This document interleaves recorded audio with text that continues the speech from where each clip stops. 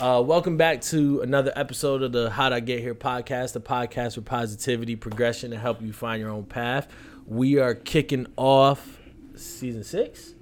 Yeah. Season 6. It's your co-host, Jake, Mr. Brown Broken Ugly, living the dream. It's your boy Spence, King Aquarius, gang. He don't like it. Look, you saw that? Are y'all into astrology, zodiacs, or anything like that? No? Do you know what your sign is? I don't know. When's your birthday? February What? 9th. Hey, that's a day before mine. You're Aquarius. Oh yeah, I didn't know that. Sorry. I didn't know it was But see, it's not Aquarius. important. When's your birthday?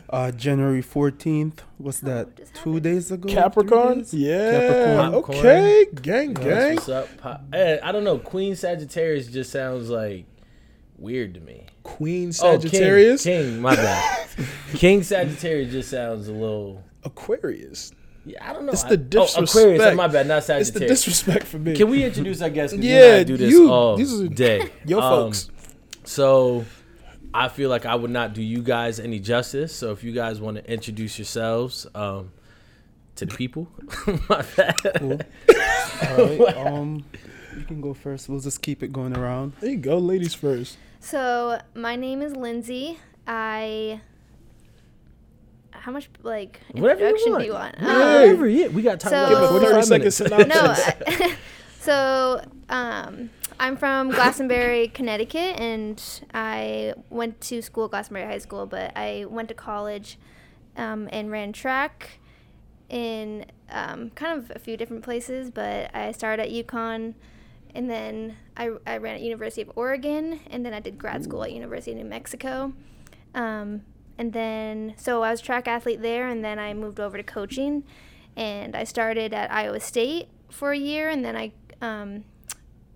took an assistant job at Drake University, and then a year later I got offered a position at UConn as a head track coach, head cross country coach and track coach. That's So, dope. and yeah, I've been there for 3 years so far. So Dope. yeah, that's my story. Nice. That's you can follow up with that, bro? I'm going to see. But my name is Rashawn Daly. I was born in Jamaica. I grew up in Bloomfield, Connecticut. A current professional soccer player. Oh, wow. I am the founder of Rula Sports Empowerment, and I like to consider myself a family man. Family means everything to me, so that's really me in a nutshell right there, right now. That's dope. You have a family? Like Not kids? my own kids, but That my knows mom, about. my dad, my brothers. I have a small family, so yeah, we're real close. My immediate family, at least, That's that dope. migrated over from Jamaica, so we try to stick together and support each other. Cool. You the oldest? I am not. I have 2 older brothers. Oh. Yeah. There's Dope. one older than Nick.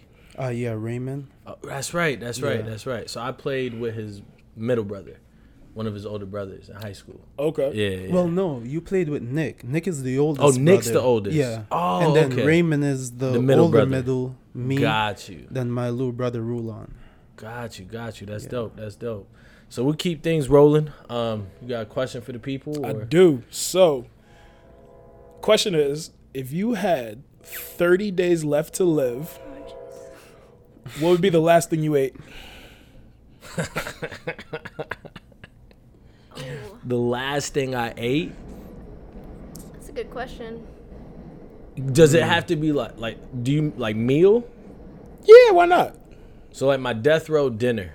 I'm gonna get. You never heard that saying before? Yeah. My death row dinner is gonna have some pernil, right? Me being Puerto Rican, just some nice, fatty, greasy pork with some rice and beans, with some honey barbecue wings as appetizers wrapped in bacon. Is that a thing?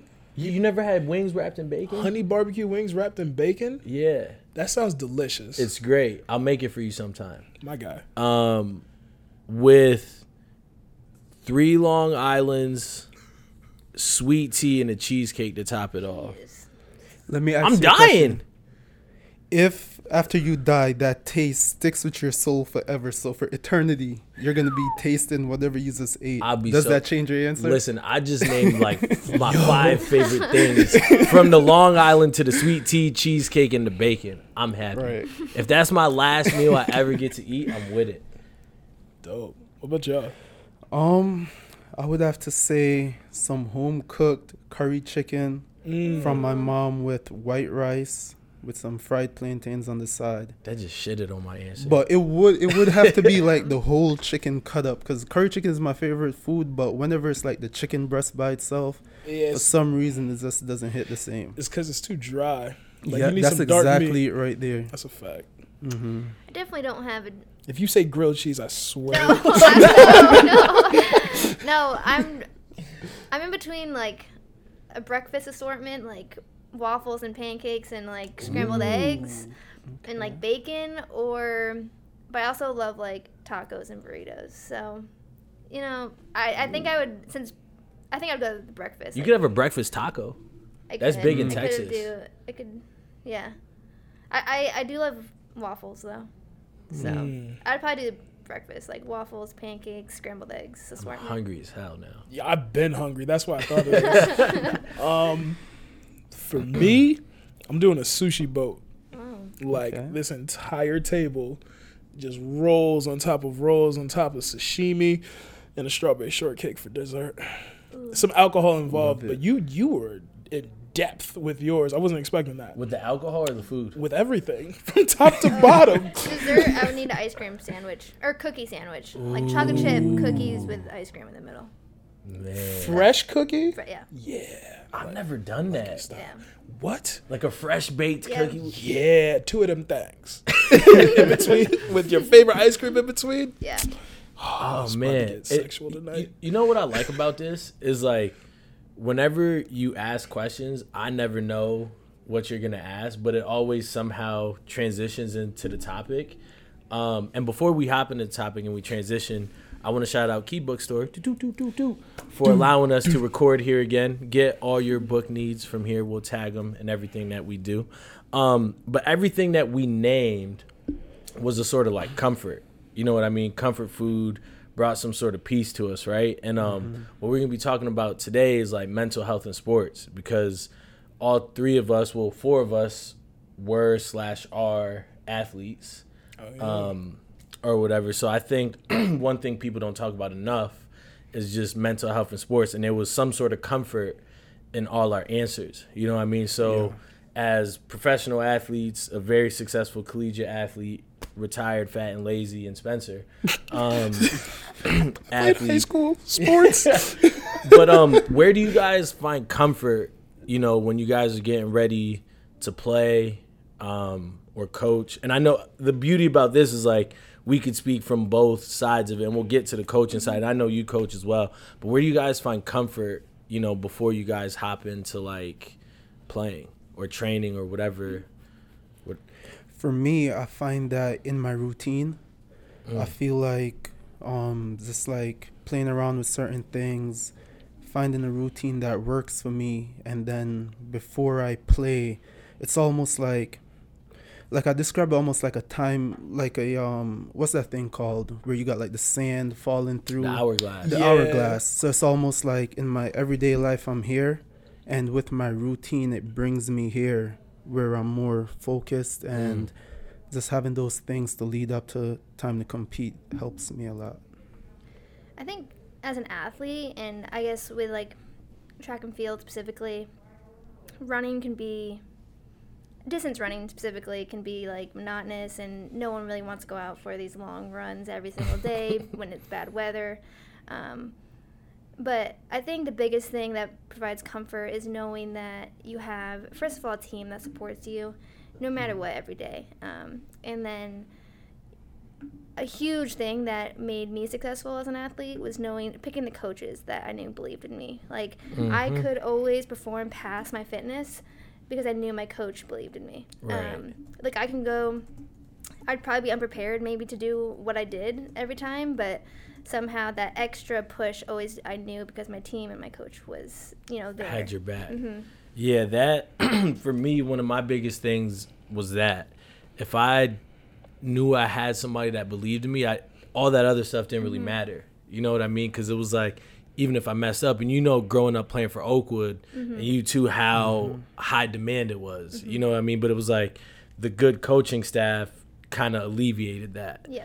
And it's something that you said, and I just want to play devil's advocate, routine, right? So I used to try and set a routine, but for me, I'm so superstitious that if one thing was off, like I would feel in my head like, oh shit, now I'm gonna play bad because I didn't eat my Cheerios today. Like, you ever feel like play those mental games with your head if like your routine or for superstition? One, are there any superstitions? And if it's messed up, you ever feel like now you're playing a mental game with yourself?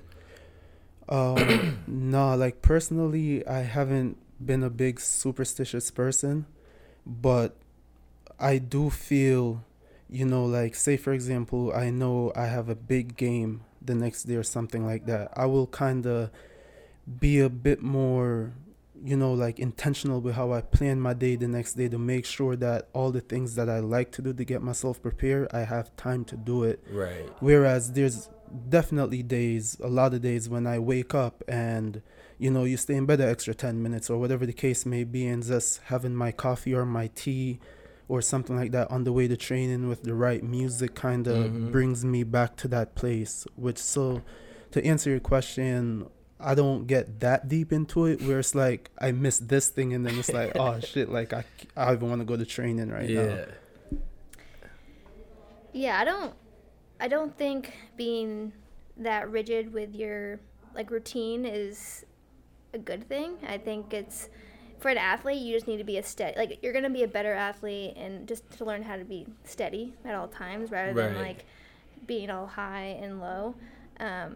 But for me, I'm very just like easygoing, I guess. So I knew if I even felt really bad on warm up or felt really bad that day, I knew I was still going to be okay. So I think once you get through those like games or you get through those races that you still performed feeling pretty bad, then you really can take on anything. Right. Those mental blocks could be some of like the biggest hassles. You know what I mean? Like I remember sometimes being in warm-ups and then just being like, damn, I don't feel like doing this today. Or like, yo, what if, or I'm going to score today. And I would almost like play those mental tricks with myself to psych myself up But those are the biggest accomplishments when you get through those games or those races, when you do perform like well, when you did tell yourself at the beginning that you didn't want to do it, or you got through that workout and you told yourself that you didn't want to do it before. So I think those are the biggest accomplishments. How do you guys deal with like anxiety leading up to games or races and then during races and stuff like that? I think just using a couple of things like before races, well, not races for me, before games and so forth, I like to meditate. I like to listen to music. I like to read. During games, I like to use a technique, self-talk. So I just like continue to talk to myself in a positive way, trying to stay present in the moment to just kind of get rid of the nerves. But really and truly, I feel like getting myself to that steady place, like you were saying, before the game, and then once the game comes, like nerves are gonna be there. Like I feel like you know, that's normal. But once the game gets going, and talking to myself, talking to my teammates to organize them, that kind of keeps me into the moment, even when the ball isn't on my feet. So that kind of brings me through the game. I think like a technical sport like soccer is different than track and field or racing. I personally think like when in the morning of a race, or for me what works is just talking to my teammates, talking to my coach. I think the more that I don't think about the race, the better, because once I know I'm out there, I'll be fine. So usually I just keep myself busy. I'd rather not be alone on race morning. I'd rather be with my teammates and my coach and acting like a normal day. And then obviously do all the prep work that needs to happen the day of and the morning of, but really just keeping myself busy is how I would deal with my nerves. See, I was I was the worst when I was started playing overseas. I would go out the night before, and I would either like watch a movie and have at least one beer, just because it's like I'm not thinking about it, right? And then on the way to every game, I'd have a small bag of Skittles and an apple, because to me it was just like Skittles my favorite candy, and then the apple was just like healthy. I don't know. But it was just one of those things, and like I remember being younger, sometimes taking things too serious. You know what I mean? Like thinking, especially when like college started to come into play, like, yo, you got to play good or you're not going to get a scholarship, or putting that unnecessary pressure. Whereas like the older I got, it was like, there's always another game. There's always like that next day, that next training, that next play, that next race. You know what I mean? So I learned kind of to like have more fun with it than always take it so serious. You know what I mean? I mean, you play sports, even with your flag football. Yeah. I mean, you take that serious, although it's... Yeah, I'm not like any of y'all. I was waiting for you to say something. Yeah, I don't, I listen to music, I'll pump myself up, but I don't want to talk to anybody. I'm literally playing out the entire game in my head. I'm thinking about who I'm playing against, the tape that I've watched, their weaknesses, my strengths, how I can compensate. I'm in my head the entire time. But that's like, I'm a very analytical person, so I don't think I could thrive playing a professional sport because of the way I think. I would drive myself nuts. It's overthinking. Yeah. Strategically. How much of sports do you guys think is mental? Because I had my middle school gym teacher, and I still talk to him to this day, gave me a quote. He said, life in sports is 90% mental, 10% physical. And I changed it a bit to say 85% mental, 10% physical, 5% emotional, right? So if you can do it all, if you're bad at math, it equals 100%. But yeah, you know what I mean? And like kind of Spencer just said, like, he's overthinking everything. And like, I don't consider not overthink. You think about everything, right? Yeah. But like, there are times where I used to go watch game film. You know what I mean? Because like on the field, I also used to talk a lot of shit. I mean, even now I still talk shit, but it's like because I could back it up. You know what I mean? And it's also, if I could get in your head, you're more now worried about me than the actual game itself. So the mental side of it is just as much of a battle as the physical and all that other. And if you can't control your emotions, well then you're already out of the game. So how much of sports do you think is mental? I mean, like I said before, I always thought I overtly raced. So because I had a team or a coach behind me. So I do think a lot of it is mental, give or take. But yeah, I do think sports it's hard to say a percentage because I think different sports are different. Right. But yeah, I think majority, like the mental state goes a long way. And as a coach, I see that a lot. As like maybe my athletes, they don't work out great sometimes, but they race like over my expectations. So like they can be some teams that are really, really good, but when I tell them that the workouts that we do compared to other nationally ranked teams, we're not on the same level. So that's why I do think sometimes if they like, it just depends the athletes you have, their mindset going in. Like if I provide a good culture that a team wants to be there for each other, that goes a lot further than just being run, if they're all separate individuals and don't want it for each other, who's going to win that last like 800 or in a 5K race, or who's going to... So yeah, I think it is majority mental. So question for you, if like say from a runner standpoint, with a sport where you run the 400, that's one lap around the track, you have trained your whole life to do that, you know how you can run that race and so forth. How much do you think like your mental state on race day affects your performance in a race that, you know, like that seems so like routine, like it's one lap around the track? Well, your mental state with nerves, like in the 400, you can't make a mistake. It's that quick. Like, so if you make a mistake, like how can you deal with your nerves, you know, getting off the blocks and making that right move, or like it's like a quick second. So if you are too nervous to, do everything perfectly, then you won't be able to have that, that PR or that what you need to run. Right. So I think it's just how you deal with your those like quick races that you can't make a mistake. You just have to know how to deal with your nerves. Cool. But yeah, it is like routine usually. Yeah.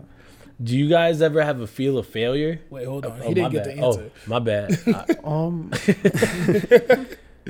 I don't know.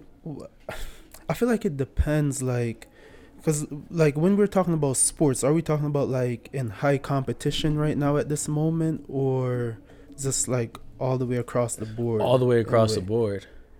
Because, I mean, I guess I would have to say that most of it is mental. I'd have to go with 80%. But it's almost unfair to say like 20% physical, because it's almost like you need to be paying attention to all those things. But I think the issue comes in that people don't pay attention to the mental side, and that side, more times than not falls off this way. So for me, I would have to say they're all equally as important, but just in terms of, we could get real technical, like you have to be in the right mental state to get up and go train and all that. I would say more mental in that sense. The reason I think mental, and obviously like the numbers, there's no like actual science to break it down and whatever. The reason I think mentality is so strong, because like when you have coming from mentality is your dedication, is your motivation, is your, all those things is like, how bad do you want it? You know what I mean? Like that is then going to contribute to how hard you work out, how much you push in a game, how fast you race. Like at the end of a 800 or a 5K, everyone's tired, but then it comes down to like, how bad do you want it? You know what I mean? You can. So where does heart come into play? That comes into the mental, to me. Does it? Because I feel like your heart is where it's like. Welcome to the conversation, buddy. I'm just listening. Yeah, because like, I guess as far as racing, running around the track, when does your heart come into play with that 100? Like when that person's right next to you, like, oh shit, do I have anything left in the tank? I got to. Or do you just like, well, fuck it, they beat me? I just think the shorter events, like the 100 and like the dash, are more so technical that it comes with like being able to hit those small moves, like, and being able to be strong enough. Like 1600's a mile. But even that is probably like a sprint, because you said there's people running 5Ks at 14 minutes. Yeah, but like the difference between going like sub 4 in a mile and 4 like 20s through a 5K. I knew a kid in middle school who ran it in 4 minutes. I was like, this is nuts. In middle school? Middle school. I remember Andrew Pro. Shout out Andrew. Yeah. Man, took off. And we were just like, is this a joke? Because, everyone starts off hot. And eventually, they got to slow down. My man did not slow down. And he just finished. He's like, all right, cool. I'm going to drink some water. I'm like, what do you do in your free time? I'm like, what's with you? No, but I think, like, the shorter events, I do think there's heart like that, maybe that last little bit, but I do think the heart will come more into those distance events. Right. You are so fatigued and so tired, and maybe have like a mile left, but you have to do it for your team or something, or you have to do it to run this time. That's when the heart comes into play, or the competitive, person that comes into play. To me, it's like those like Rashawn was saying earlier, like, sometimes you have little conversations with yourselves. I've had like 80th minute, 85th minute, like, all right, I know I'm tired, but so is everyone else. Like, am I just going to die? Like, I remember my very last professional game I ever played. We were playing Antigua and Barbuda, right? And every time somebody would come to get subbed on, in my head, I was like, I'm about to get out this game. I'm tired. Like, for me, it was like, yeah, like, I'm ready to get out this game. Oh, looked up at the board, somebody else's number. I was like, damn, all right, he's about to come get me. And it was just like, nope, still. And then last sub was made like at, I think, 75th, 80th minute, right? And it was just like, all right, you had 15 minutes to figure out, because at that point we were up 3-0, but it was like, all right, you got 15 minutes to not fuck this up. You know what I mean? Because like, you're tired, but guess what? So is the guy on the other team.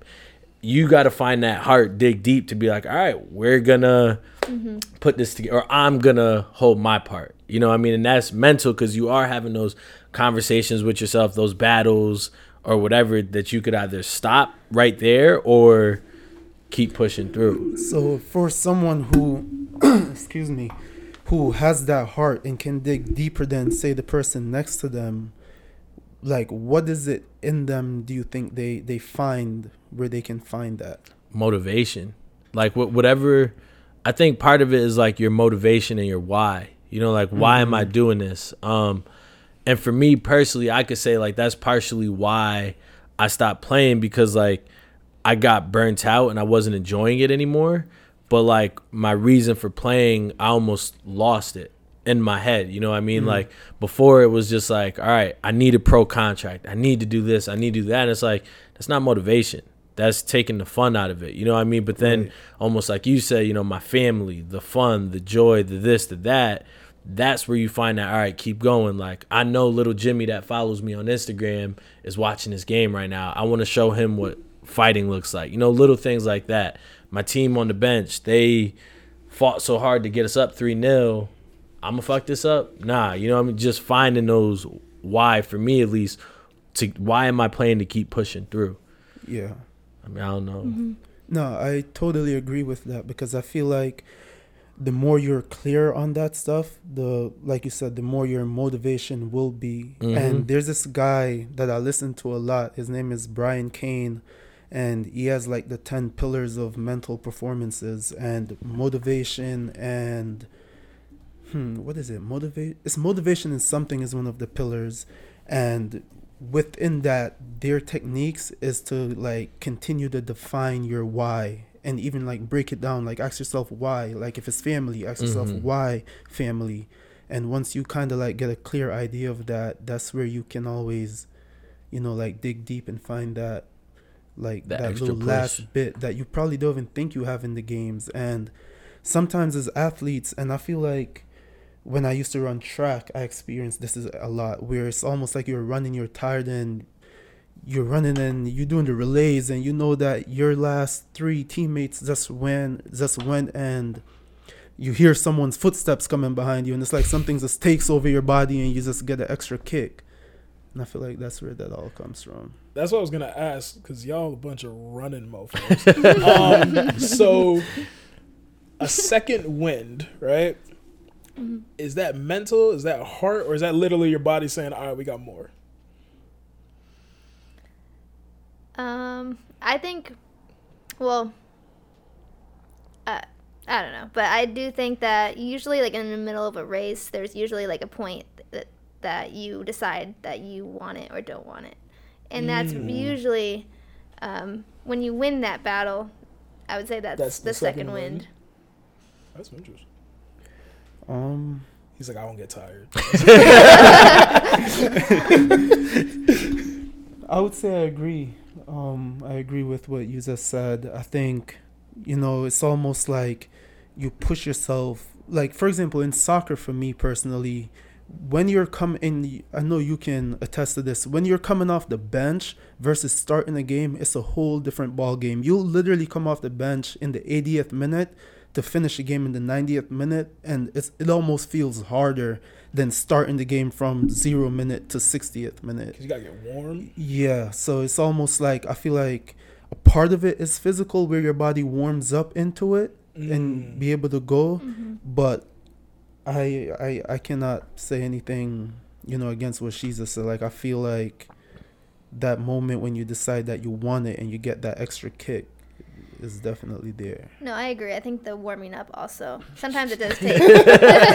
But no, I do think, like, sometimes people feel better as they go on, just because they maybe get in rhythm, or maybe they, like, just get more into it. But I think there's different, I guess, reasons for a second wind. How about you? I think part of it is a calming of the nerves. The first, like, 10, 15 minutes of some games, like bigger games or whatever, you're hyped up off adrenaline, and you might have made 5 extra runs that you probably shouldn't have made, but you're like, oh, I could do it. And then your adrenaline's coming down, and your body's finally meeting here, right? And it's like, okay, I'm not nervous anymore. Now we're in this game. How can I calm my ass down and, like, figured this out now. So I think it's a calming of the nerves. But I also agree with what they're saying is, but at the end of the day, it's like, ain't nothing worse than playing 80 minutes of soccer and then you got to still make a sprint, an 80-yard sprint in that 85th minute. And it's like, how the hell am I going to do this? And you feel like you're not really running, but you really are. But your legs are heavy, and it's just like you find the will to just push through it. I don't know if that really answered your question. Yeah, that does sound nuts. You guys ever have, you want to try it one day? Nah. I play in a men's league. You come play with us on Sunday. I'll watch. I'll record. You guys ever have fear of failure? All the time. Yeah? Yeah, for sure. Speak on that. Oh. You answered the question. Yeah, my bad. Yeah. I think that's my intrinsic motivation is like I hate failing. My mentor told me when he became my mentor, he's like, yeah, you got to learn to fail. And I'm like, what are you talking about? Like, I need a new mentor. You're talking crazy, man. But yeah, he'd say I have to learn how to fail because at that time I was just annihilating everything. Like, yo, do this. All right, boom, got it. Top of the leaderboards. Boom, boom, boom. Always number one. And he's like, yeah, you got to learn to fail. I was like, I don't know what you mean. Like, that doesn't sound fun. Until I failed, and I was just like, yo, this sucks. And because I'm like, I guess because I'm not accustomed to it, it probably hit me harder than someone else who's like, I guess who's done it more. Because to me, I'm just like, I'm not used to this. Like, Right. I'm always on top. I'm always winning, always winning. Damn, I failed, and then I failed hard. And then it was just a spiral downwards. I'm like, this is trash. But I think he was saying mentally, you need to learn to fail because you need to learn how to bounce back. As opposed to like, oh, no, now I'm a failure. I failed, now I'm a failure. It's not always the case. Right. And what does bouncing back from failure looks like to you? I'm big on, well, like I said, I overthink apparently. I'm big on reflecting. So bouncing back from failure is like, all right, I'm not going to fail that way again. You know? So I learned what not to do. And then I might, be honest with myself, like, maybe you cut a corner here. Maybe you could have done this the entire way. You might have learned a lesson in doing so. So I just think back, maybe I just need to go back, master the basics, and learn how not to fail. And then if I fail again, it's like, all right, I guess I got to keep going. I've now learned that sometimes you have to scrap everything and start over from scratch, and that's okay. Whereas like I used to hate that. Did I answer your question? You did. Because I feel like athletes, especially like you're bound for failure, but we all, like, I've experienced the fear of failure before, but I do feel like it's important how you handle that, how you bounce back from that. And a lot of times athletes are told, like, put that behind you and make you stronger, and then they start acting out of anger and out of frustration, and while that does give you that extra drive, I feel like that's a way to exhaust yourself.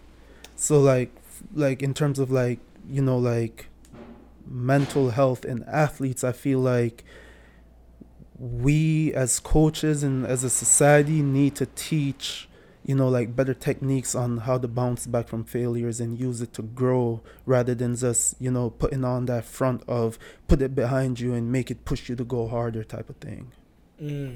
I feel like some of that comes from, like Lindsay said earlier, like having the right coaches.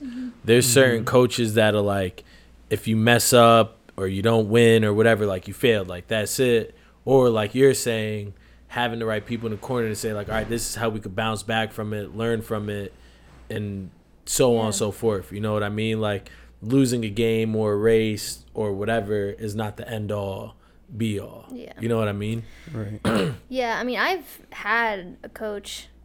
I definitely have had a coach that, if you didn't run well, they wouldn't talk to you for like a week or two. Really? Like, it was very, and I'm not gonna, say any names, but when I did have like at UConn, I didn't when I ran the best, like my best, I was under a coach that would never do that. Like, she was I knew she was always going to be there regardless of of success or failure.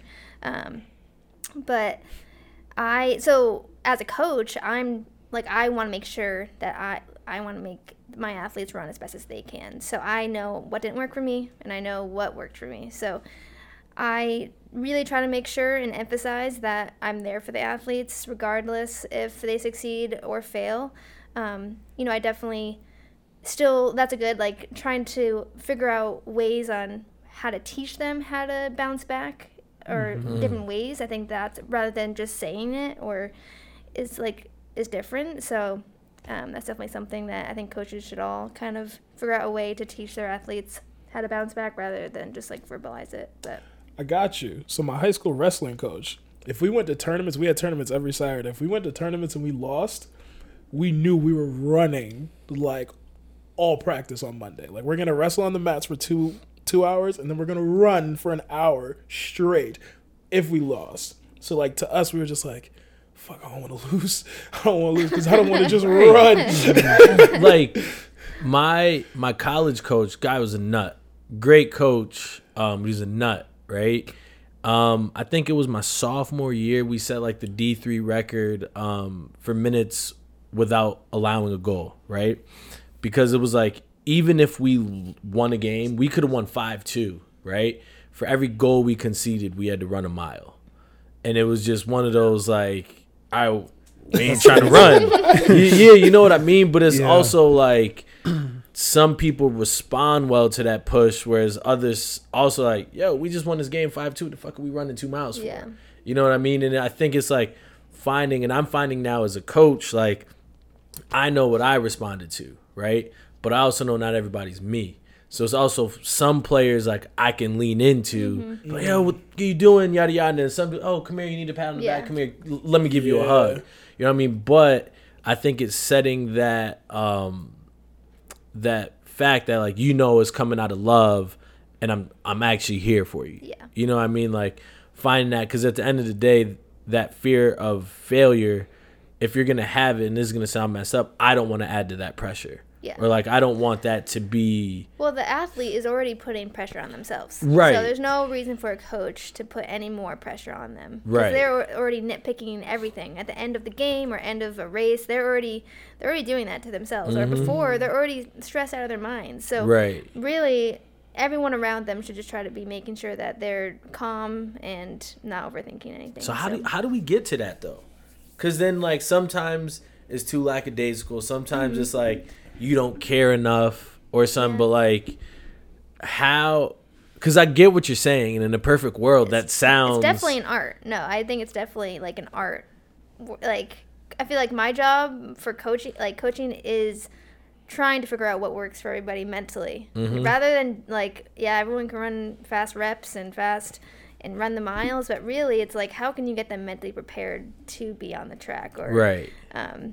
And that's usually, like, if they're all in a great mental state, then there are endless possibilities. But when, if someone did have a bad race last week, how do you make sure that they are running? Like, they can learn from that and then move forward. So I do think, like, I coach, and they can, I could have them run all these miles, but it's really all about learning the individual and how they respond to things, like you said. Yeah. You said something great. Great coaching is an art. I fully believe that. Because I've worked for people, I'm like, you suck. like, you get good results, but, like, your strategy sucks. Like, I don't respond well to this. So then I have to find my own way to motivate myself. Whereas, like, I've worked for people, I'm like, no, I want to see you succeed. Like, I believe in you. I want you to do well. It's just going to push me to do even better. I feel like I cut you off.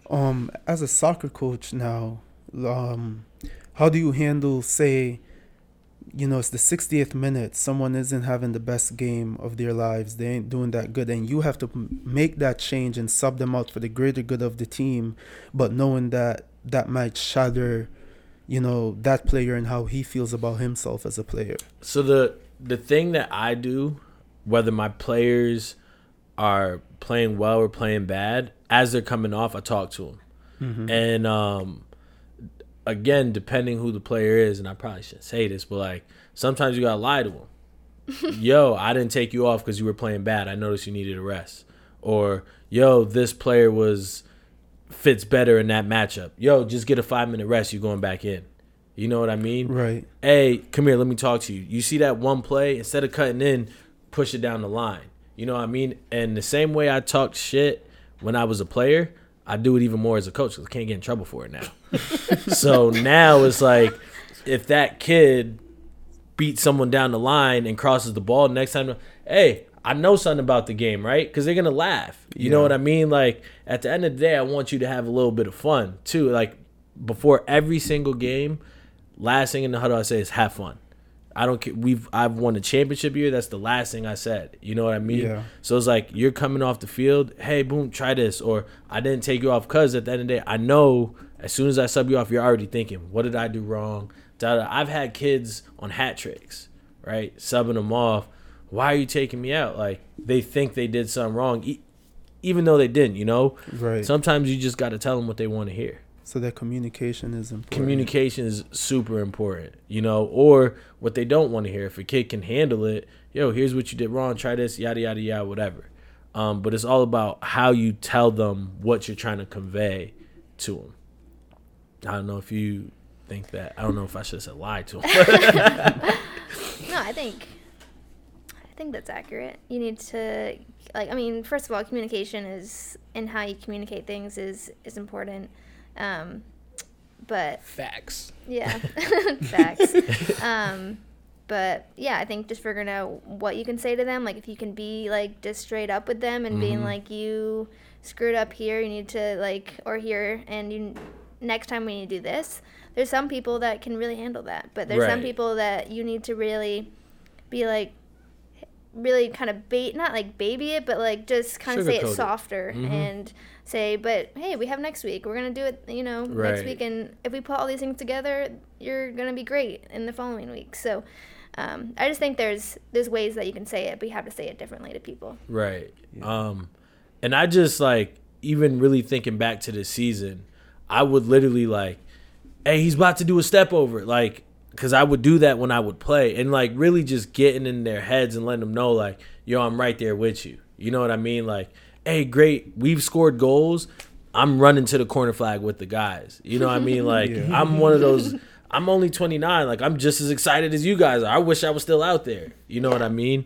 So it's one of those things, letting them know like, yo, I'm right there with you in the wins and the losses, and like taking ownership of those losses. I remember my first year coaching at Bloomfield. I've played at such a high level that I forgot I had to coach these kids how to do kickoffs. You know what I mean? Like, you would think it's so simple, right? But we literally started the kickoff. Striker played the center mid played the center back. He tried to play, striker came and just took it off his foot and scored. At halftime, I was like, you know what? I'm not even mad at you guys because I forgot I had to teach you that.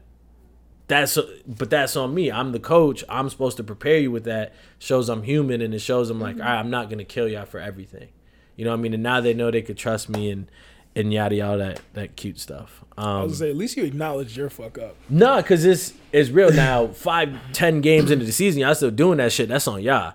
You know, like, I don't know what to tell you. But that's why, like, earlier I was asking like the level of, you know, like competition we're dealing with, because at the professional level now, where everyone, like, you should know how to play your position, you should know how to play soccer, and I'm not taking away the fact that coaches still have to coach a team and have tactics and all that, but it's almost like it gets to a place where it's cutthroat. It's like expected. You know what I mean? Like this player messed this up, they got a guy right behind you ready to come in and fill that spot. So that level of pressure is different, and that's where I feel like, you know, like the pressures you feel from a mental side in sports can even go up more, like once you start playing premier, college, professional, because, you know, that just that like sense of security isn't there anymore, you know, that lack of control, that like all those things come in one, and knowing that there's a guy right behind you ready for your spot in one day, right? Yep. So it's just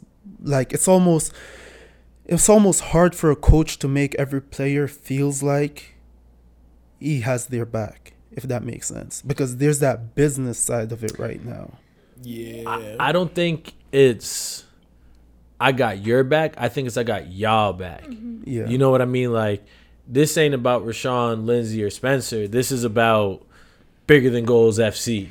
You get what, like, Yeah. you know? I also think it's a little different when you're at like a professional. Right. You know, it's like this is your job, than just like maybe a high school or college as well. I think different levels have different like. I mean, obviously you want a coach to still support you, but I think it's a little different. But I think one of the biggest things where I get frustrated, and I don't like when coaches don't take responsibility. So, like,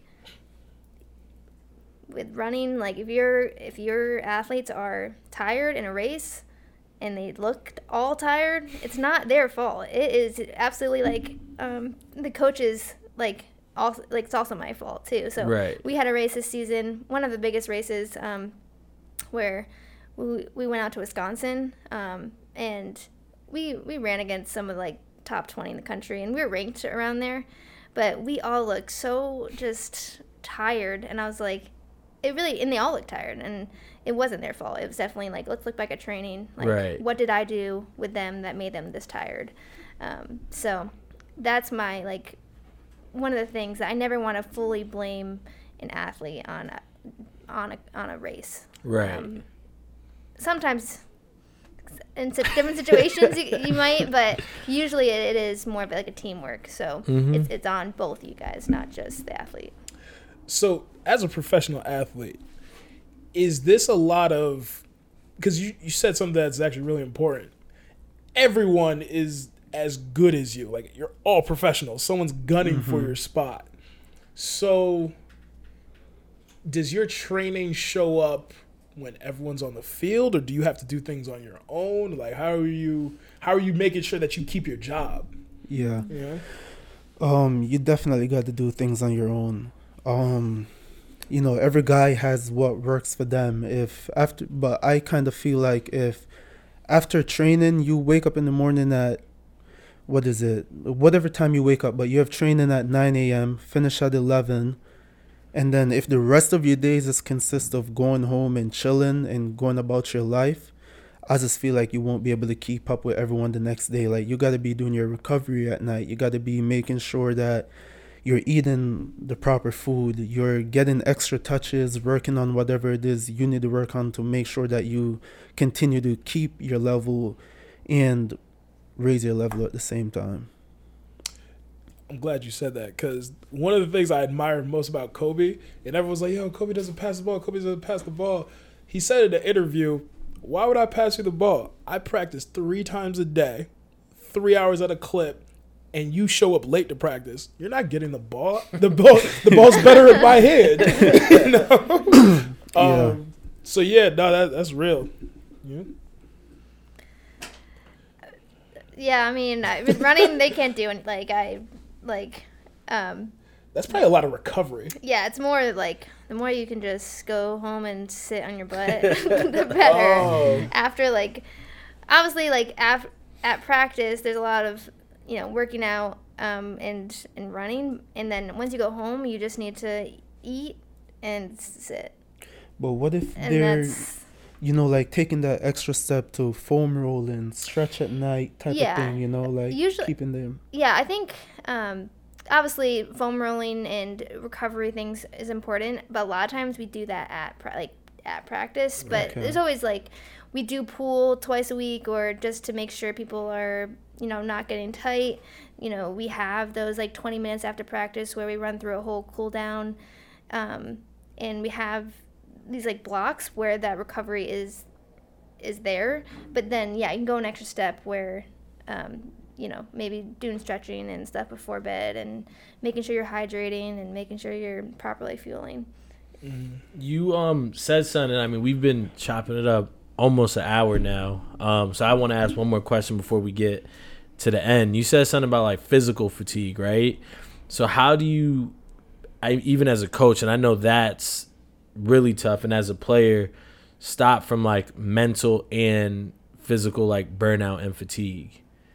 That, because like for me, and this is definitely something I got to stop even as a coach, it's like Sunday I should already know what training is going to look like Monday through Friday, you know, or games, yada yada, whatever. But sometimes it's like, damn, right now I'm working a job, doing a podcast, and then going to practice. So it's like I might be on my way to practice, like, all right, we could do this drill, and just planning stuff as opposed to like being prepared. And then it's one of those things of like, once the season's done, it's like, damn, like I know I'm gonna miss it, but I'm happy it's done because that was 6 days a week. In your case, might be more. You're traveling all over, so it's and playing as well. So how do you guys stop from like mental and somewhat physical burnout and fatigue? For me, it is knowing when to take a break, listening to my body. But the biggest thing for me is, like my little practices, like my yoga, my meditation, reading a book, just being able to take my mind off what's going on. In the beginning, I use that example of the hourglass coming in, like I'm here and I'm coming in and it's time for competition time. Then after that, I need to get back to here, where I could kind of just release everything, give myself a break before it's time to, go to the gym at night or something like that, where I got to get back into my zone. Not as much as on a day where you have game days or training the next morning, but just, like having those things and being able to find joy outside of your sport as well. Because I feel like as athletes, a lot of times, especially like speaking for myself personally, especially when I first became a professional, it was like, oh, you're a professional soccer player now. So rather than being Rashawn Daly, I felt like I'm a professional soccer player. And, your identity gets put into that. And like I was saying earlier too, there's that lack of, security with being a pro athlete, lack of control, all these things. So you have to kind of remind yourself who you actually are, like that, and be who you actually are, so you can separate yourself from that, do the things you enjoy, hang out with your friends, and that kind of recharges you a bit. Still get to be a human, right? Yeah, I think like right now I don't live near campus or anything, so I think it's really nice that I can like separate my coach, because when I lived in Iowa, I lived like right on campus, so there was like no separation. But now I feel like I have like my own life in Hartford, and then I can go to work and be like a coach and be there. But yeah, I think that helps, being able to like kind of separate yourself. And then I like coaching in general. Like my summers are pretty flexible. Like I travel a lot for like recruiting purposes, but that's really the time when everything's really flexible. You don't have to be in the office. So I think that's a really good time to recharge. But I think the biggest thing is like when people ask me, like you asked me earlier if this is my full-time job. Someone asked me that the other day, and I was just like, I work so many hours. And people ask me, is this my full-time job? Because I don't think people think coaching, like when you say coaching, some people don't really everything that goes into it. Yeah, people just think, oh, what do you do all day? Sometimes my athletes ask me that, like, what are you doing all day? I'm like, I actually do a lot. Like, who plans all these trips, and who does all this, like, the recruiting, the fundraising, the alumni stuff, I'm like, so it's just funny, like, who does the camps, like, but it's just that question, I've been asked that a few times in the last, like, month, and I'm like, but yeah, I definitely take advantage of the summers. I hear you. Well, shit. I mean, we've been talking damn near an hour. We like to end every show with your 15 seconds of fame. So it doesn't have to do anything. Doesn't have to be anything to do with what we just spoke about. It could be your shout outs, your plugs, your whatever. It also doesn't have to be 15 seconds. You could just take how much time you need, and then we'll wrap. So we start that way and then that way. So thank you guys for having me here. Thanks for that gift, by the way. Oh yeah, no problem. Is that your brand on your shirt? Yes, this is my brand, Rula Sports Empowerment. It's a company I found a couple months ago that aims to give athletes a platform to not only be the best athlete they can, but take care of the person as a whole. So that includes their mental well-being, spirituality, and the physical side of things. So I'm really excited about that. And yeah, shout out to my family, everyone who supports me. Shout out to you guys. Thank you for having me here. Appreciate you, brother. Appreciate y'all. Sweet. Oh.